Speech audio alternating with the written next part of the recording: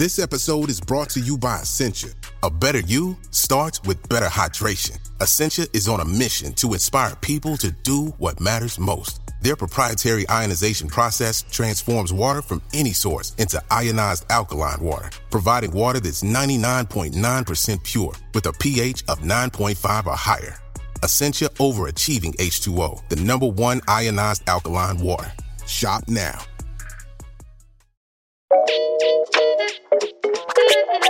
Hello and welcome to Instant Genius, a bite-sized masterclass in podcast form.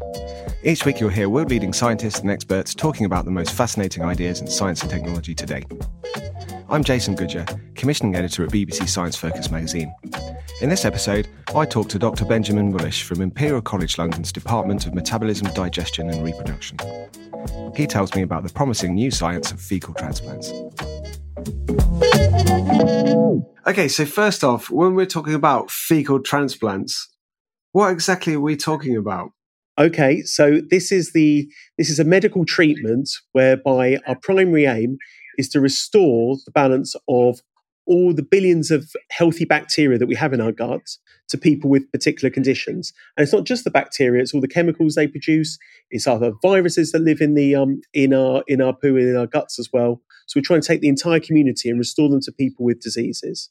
And the reason we're doing that is because we think disturbances of the balance of these particular bacteria and the environment they live in is what contributes to a number of different diseases, and particularly C. difficile infection. So what we do is we're trying to get hold of the whole bacterial community from healthy people, to restore it to like a healthy person's. So we take a load of healthy people, we screen them intensively in the way that you would think of people who are blood donors are screened. So they undergo a whole lot of questionnaires to check on their general health.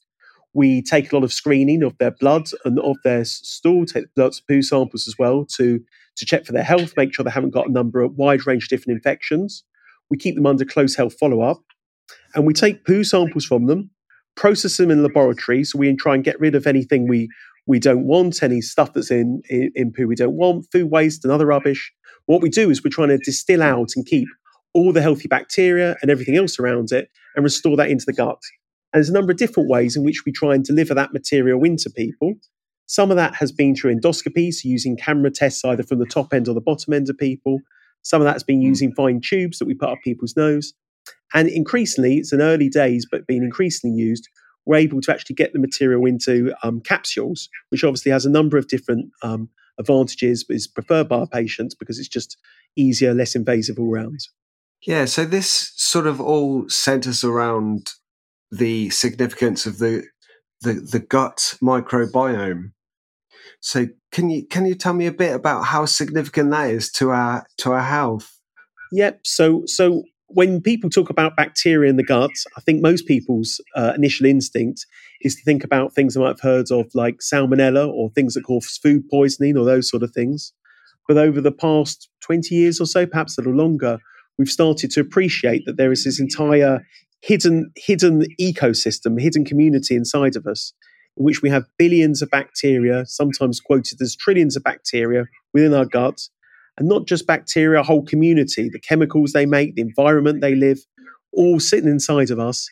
And not just along our gut, the term microbiome refers to sort of all the slimy surfaces. So in our saliva, the lining of our lungs, lining of our reproductive system as well, where we have all these bacteria living there and that have a huge amount of, increasingly we've realised, have a huge contribution to our health. So it's been a sort of co-evolution, just as we provide an environment for these bugs that, we keep the heating on, we keep them nice and warm, we keep the level of acidity right.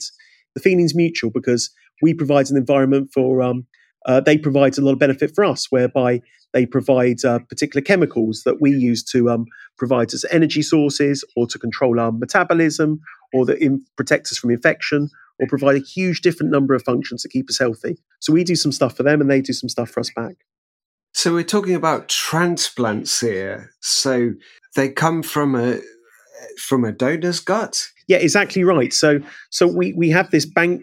Most places that do fecal transplant have a bank of donors. So they're healthy people that we're screening on a regular basis and collecting poo samples, collecting stool samples off them that we're using to actually make the material that we're then transplanting into healthy people. So when you think of transplants normally, of course, people are thinking of kidneys or livers or those sort of things. But of course, this is a bit more unusual, because what we're talking about is taking what you would initially think of as waste material from one person, but actually using this as a sort of medical aspect to try and treat someone else. Sort of following on from that, how do you determine that somebody has a healthy gut that is a viable donor? Yep, so that's a really good question. So there is a long-running debate that hasn't been answered about how do we actually define what a healthy gut microbiota is. And there's lots of different ways you can start to try and answer that question. You can try and say which particular bacteria are in there. However, it's more complicated than that, because different bacteria do different functions in different environments and in people with different diseases. You can start to look at some of the functions they do in terms of, say, particular chemicals they produce or particular proteins they produce. But again, that only gives us some degree of insight. You can start to look at functions they do for us, the ways they interact with us as humans or as other animals to try and help us keep us healthy. But when it comes to actually in terms of fecal transplant, how do we select a good donor? We're still at quite an early stage. For most cases, we're trying to mitigate risk by trying to exclude people where we think they might have an adverse gut microbiota or a risky gut microbiota, rather than particularly selecting out those who have a good gut microbiota. So more specifically, we do a lot of screening to look for people with infections or to have problems with their guts, or we might exclude people. We're very meticulous about excluding people who might have conditions that are associated with a particular gut microbiota. So for instance, we might exclude people with inflammatory bowel disease or who've had growths in their gut, or even people with a family history where they might have had polyps or cancers in their gut.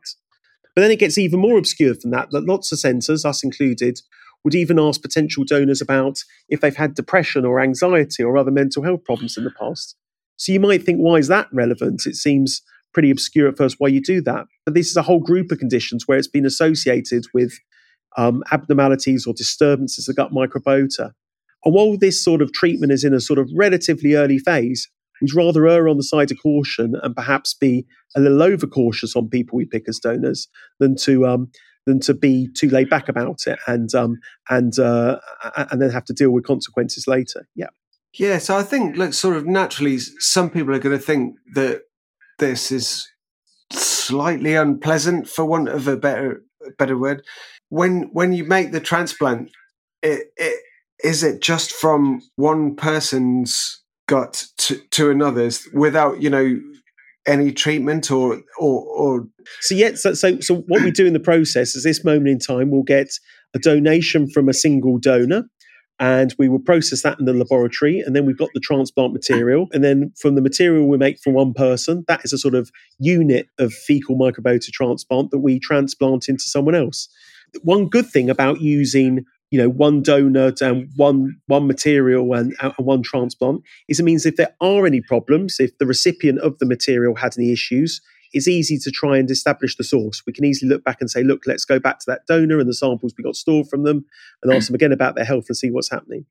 However, another way of looking at it, and another sort of theory that people have come up with, is that maybe we should be what's called pooling donors. In other words, getting material and pooling it from a number of different donors.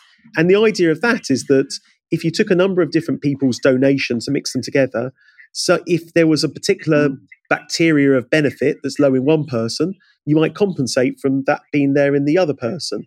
And so by mixing it all together, you might have a sort of a richer community that collectively has a sort of bigger number of functions and bigger number of bacteria than you would get otherwise.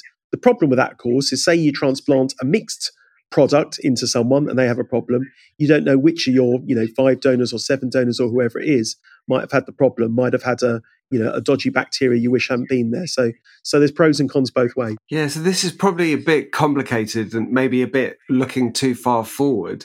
But is there ever, a possibility that we could synthesize these bacteria, that we can make them in the lab and then we can introduce them into the patients? Okay, so yeah, you're exactly right. So I think what you're getting at here is saying that this is still a pretty crude process in what we're doing, and could we do something a bit more refined in what we're doing.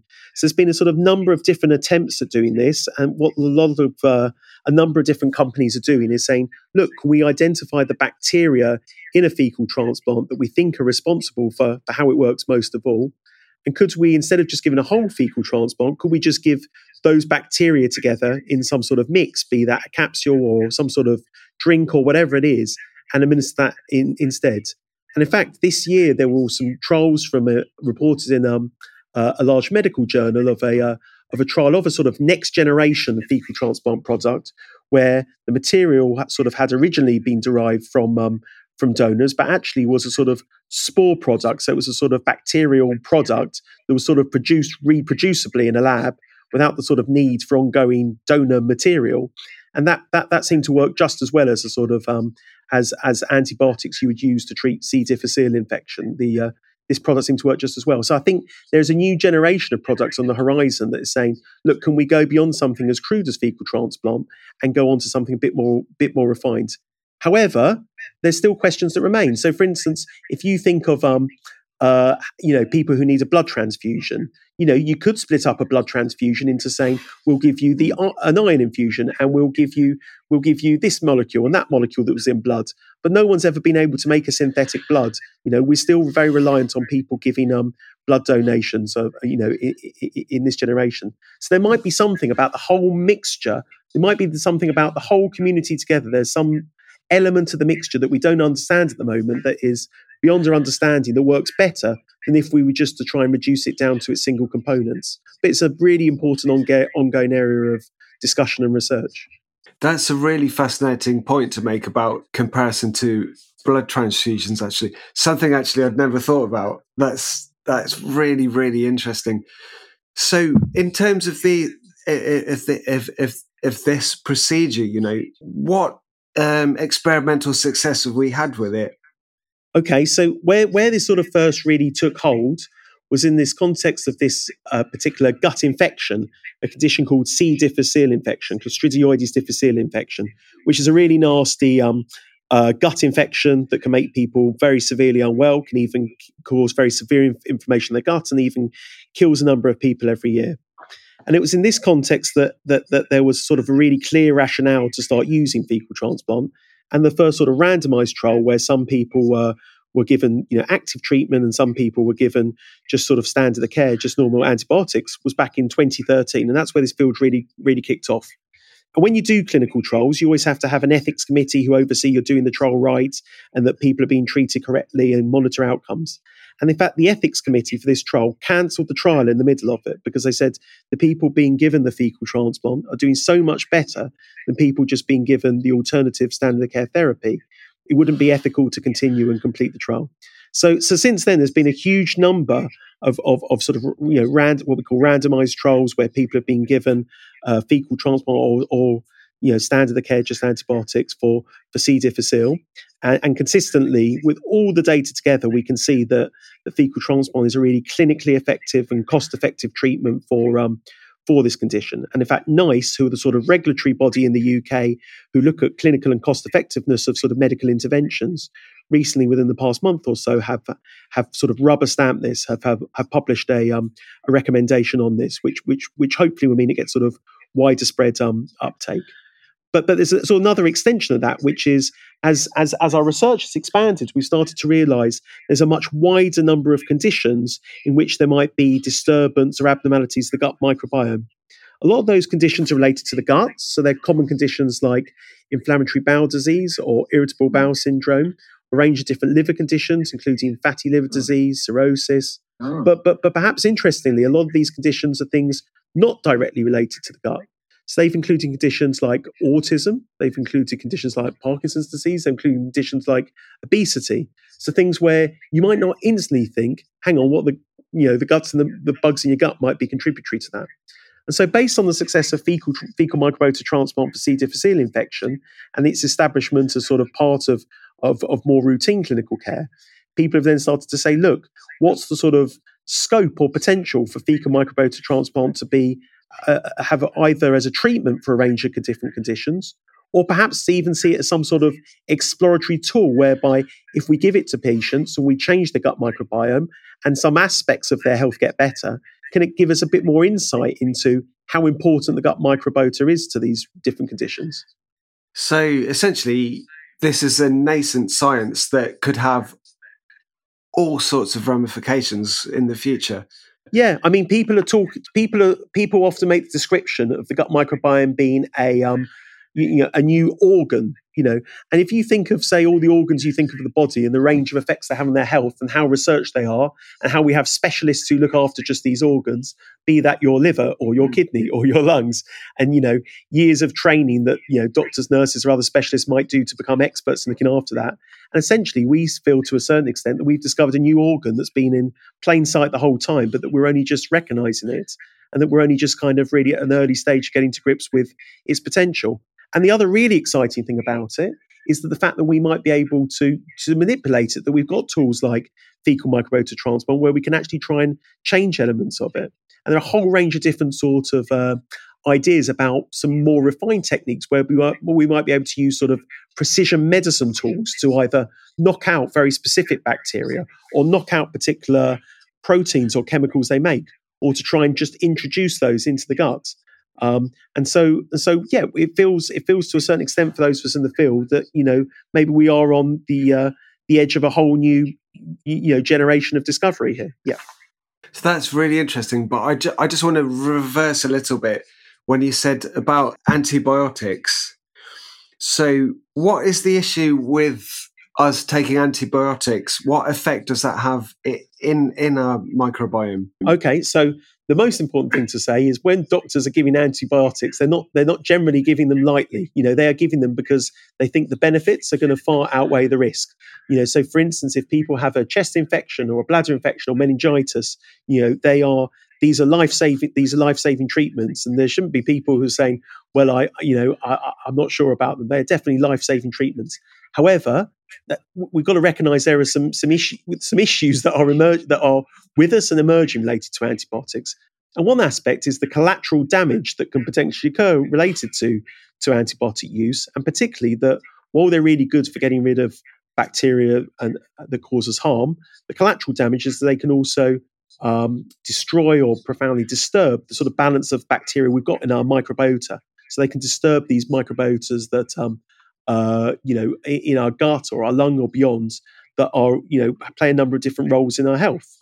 And to the extent to which those sort of and as we're in a sort of this idea has sort of arisen that in a sort of westernization of our lives, whereby antibiotic use is sort of more prevalent, and that might mean more and more of a hit to our microbiota. Or we kind of, as time goes on, might we lose particular species that we need, or particular bacterial functions we need over time? They're absolutely key, and that we're only going to really recognise those when those have gone. There've been there've been a number of people who have made the observation that the westernization of our lives has been associated with a big drop off of a range of infectious diseases, particularly childhood infectious diseases, which is really great. But it's also been associated with a sort of profound explosion of a number of different chronic diseases over time, including asthma, inflammatory bowel disease, etc. Mm-hmm. And whether that could be related to disturbance of our gut microbiota through antibiotics or other aspects of westernization of our lives or changes to our environmental exposure is a sort of keen area of debate. Another sort of important area of concern regarding antibiotics that's been really well publicized is the rise in antibiotic resistance. So as we start to put the bacteria in our different organ systems under pressure, by exposing them to a lot of antibiotics, then the bugs start to get smart and will try and evade that. So they have a number of different escape strategies from antibiotics, where they've got particular genes that they can turn on, and a different range of strategies in which they can escape the effect of antibiotics. And what we're starting to see all across the world is a real explosion in antibiotic resistance genes and antibiotic resistance infections.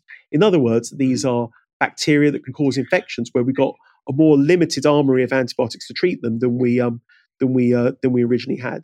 So antibiotics are key. They're life-saving. They're really important drugs. But we kind of need to be aware of what are the downstream effects on our gut microbiota or microbiota elsewhere, and could that affect our health more broadly? And if we don't use antibiotics more responsibly, what are the potential implications for the future as antibiotic resistance infections grow? So one thing that you said there, like some particular microbes, could I say, in our guts can be lost. I mean, are they lost and just gone forever, or can we get them back? Yep. So this is a sort of area of debate. I mean, I think the thing that we recognise, just to take antibiotic resistance, take antibiotic resistance as an example. If we start to use antibiotics more responsibly, or we put more stewardship in healthcare settings like hospitals for using antibiotics responsibly, we can start to see over time that those antibiotic resistance mechanisms start to sort of fade out and go away a little bit. So, and the same might be true of other ways that we're pressurizing our gut through our Western lifestyle. So, if we start to do all the things that support our natural environments, and those are things like thinking about antibiotic use, diet, lifestyle, aspects of industrialization, environmental exposures. If we start to consider all those sort of aspects as well, then we might be repaid for those sort of considerations by a sort of hanging on to the sort of diversity, mixture, richness of our gut microbiota. We're still at a sort of early stage of recognizing this, and we don't fully know the extent of it. But I think there's certainly concern enough that says we've got, just as we think of environmental aspects and the degree of responsibility that we have to look after to nature and ecosystems, this is another ecosystem that needs a bit of nurturing as well. Yeah, that's another amazing point. So what's the current situation like with the regulation? Like, how close are these to being clinical treatments? Okay, so it's really important to say that, as we've sort of touched on already, because this is a sort of treatment where there's not a huge amount of precedent, where in a way it's sort of like a transplant, like we sort of alluded to in some ways, but in other ways it's kind of like a drug, because we think we're starting to tease out some of the mechanisms, how it actually impacts upon the people. And it's been really difficult for regulators to kind of say, what box does this fit into? And that's made it really difficult. So in some healthcare settings, this is kind of regulated like a transplant is. In the UK, for instance, the MHRA, who are the sort of healthcare and drug regulatory body, view this as a medicinal product. So they view the regulation more like a drug. But it's different in different settings. And then the other way I'd answer that is by saying that we talked before about a number of people who are going on to look at next generation products. And this year, as I think I mentioned, one product, which is a sort of spore-based treatment that's in a capsule, that had a very successful trial, and there's an application to the FDA, the Food and Drug Administration in America, who are the regulatory body for drugs there. They're evaluating that. And then over the past week or so, there's been news from America of another product that is a sort of liquid slurry-based product that's normally given into the bottom end as an enema, that is produced by a particular company, which has been had all its trial results reviewed by the FDA in America and has been recommended for licensing. In other words, recommended for use as a medicinal product that doctors could prescribe just like any other medical product. That's really a lot to chew on there. I think by way of closing, I'd like to know, what can we do to look after our own gut microbiomes? I think a lot of the aspects that we recognise are good for our health and recommend for the environmental health are all things that are really important for us. We recognise the key effect of diet and aspects of our lifestyle on our gut microbiome.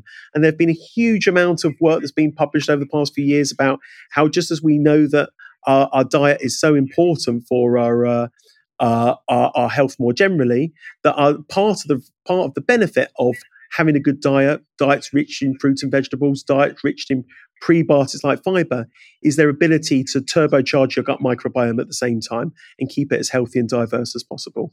Some of those aspects are things that we've already mentioned such as being aware of things that can insult and can impact upon the gut microbiome. So, for instance, we all know that antibiotics are important. Antibiotics are key life-saving drugs, but we need to keep a really astute eye, and that's particularly people like me as healthcare professionals, about, are we giving people the right antibiotics? How long do people need to be on antibiotics? They definitely need to be on them. And that's not just antibiotics, it's a range of other medications that we know can also impact upon the gut microbiome. And that's not the full story, but I think those sort of aspects are sort of key aspects, key starts to try and raise awareness and try and set the agenda for looking after our gut microbiome. Thank you for listening to this episode of Instant Genius. That was microbiologist Dr. Benjamin Welsh. The current issue of BBC Science Focus magazine is out now. Pick up a copy wherever you buy your favourite magazines or visit sciencefocus.com.